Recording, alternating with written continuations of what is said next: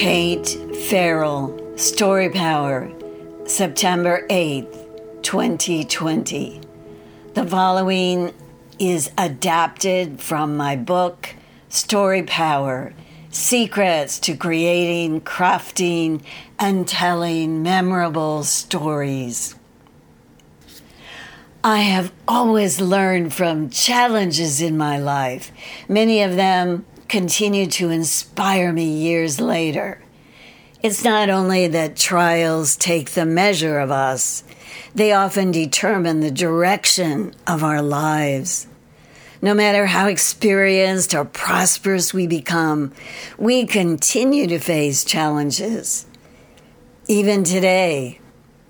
And if we've achieved most of our life's goals, something will come up to sorely try us. We can be thrown back on ourselves, sometimes to the core. Though trials make life difficult, they create the best stories. We can learn from one another's stories. We can be encouraged and take heart. And here is one I never forgot. Right after my freshman year in college in Chicago, back in 1960, I traveled by train to my parents' new home in the California Bay Area in Cupertino.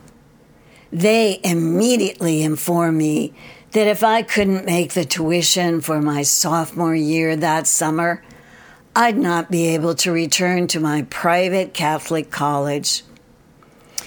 To me, at age 18, that was a disaster. I had to return. I had just discovered my wings of independence. I'd made new friends. Even my high school boyfriend would return to the Chicago area for his sophomore year.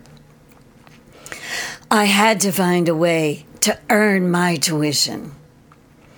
At that time, the Santa Clara Valley was home to hundreds of fruit orchards, the largest apricot producer in the world. I found a posting for seasonal work in a cannery within a mile or so from my parents' tract house and immediately applied.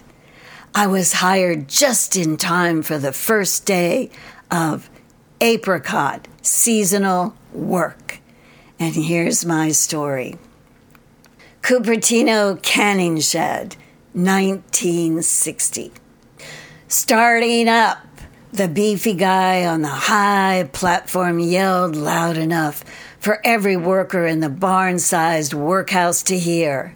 He turned on the conveyor belt with a clang and a lurch, and he dumped the first crate of apricots through an array of sprinklers, fresh off the orchard trees just outside the canning shed doors. As a jumbled heap of apricots rolled towards me, the first station on the belt, I clenched my paring knife in my right hand and used the other hand to sort through the fruit. Scanning the mess, I grabbed twigs and leaves, green cots, and other debris that went into a bucket on my left side. I looked for rotten fruit that went into a bucket on my right side, along with any brown or bruised spots I quickly trimmed with my knife. That first day on the job, there were about 15 workers stationed along the catwalk on either side of the belt. Bent to the never-ending blur of cots with a steady focus, I still noticed a tall, dark man with a pencil-thin mustache wearing well-pressed khakis slink behind us on the narrow ledge. The second day, there were only 7 of us. Unknown to me, a rookie at seasonal canning jobs, the foreman and floor lady had watched for speed and accuracy and kept the fastest workers. At the morning break, I learned about that drill from my fellow Latinas. I was the only Anglo on the belt and the only English speaker. I was proud I'd passed the test against more experienced help, and so I retied my splattered plastic bib apron, ready to prove my worth again that day and earn the much-needed tuition for my sophomore year in college. But the third day, I woke with every muscle aching and rashes on my forearms from the juices of the acidic fruit. The thought of facing that endless streams of apricot in the hot cannery shed was almost unbearable. My mother stood in the bedroom door, knowing it was past time for me to get up. She said, "It'll be harder to get up tomorrow," she said in a flat tone. Not needing another prompt, I raced to get ready, grabbed my cleaned plastic apron, and began the mile-long early morning walk to the canning shed. I crossed Stevens Creek Road, and soon I was running down the gravel lane toward the orchards, breathless, when the corrugated aluminum shed appeared through the leafy groves. I saw the floor lady outside the barn doors, waiting for me. "I wondered if you'd come today," she said, smiling, and handed me my time card to clock in.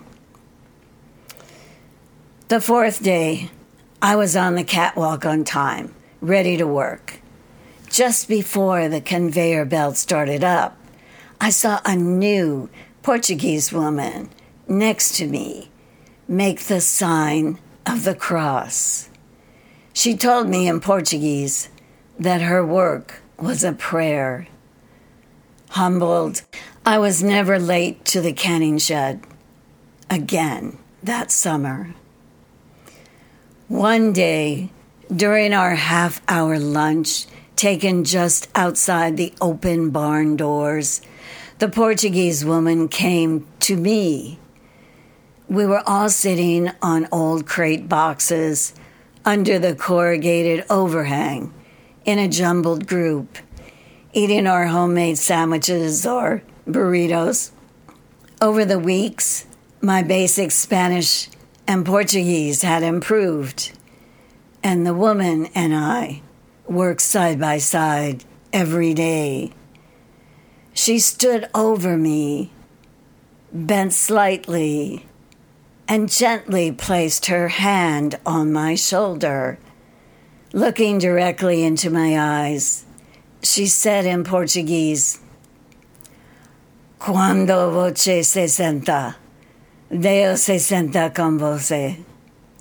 When you sit down, God sits down with you. It was a blessing and touched me deeply. I was not used to such kindness. She gave a new meaning to my work and to me. When the last apricot crate was picked and canned, the job was over, the apricot season done. The ladies on the line asked me, "Vas a Libby's?" I would have liked to work the tomato crop at Libby's Cannery in Sunnyvale, but it was too far to walk from Cupertino. My heart swelled with pride because they'd asked me, included me as a comadre in the harsh cycle of seasonal canning. I had made rank and earned my tuition. The apricot orchards in Cupertino are long gone. Where the canning shed stood is now Apple Park. world headquarters of Apple Incorporated, computers and microchips, smartphones and iPads, a different kind of fruit. But those long summer days on the conveyor belt in the orchards gave me more than an excellent hourly wage. I learned the sustaining power of hard work and that I could trust myself to do it with spirit. We all have a story to share and a voice that is meant to be heard, and we want to share yours. For more information and to get involved, visit storiesofinspiringjoy.com.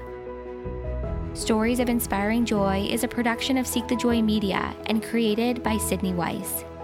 You can find all episodes on Spotify or Apple Podcasts, and if you like the show, hit subscribe, leave us a rating and review, and follow along on Instagram, Facebook, and Twitter. We're creating greater connection and community, one powerful story at a time.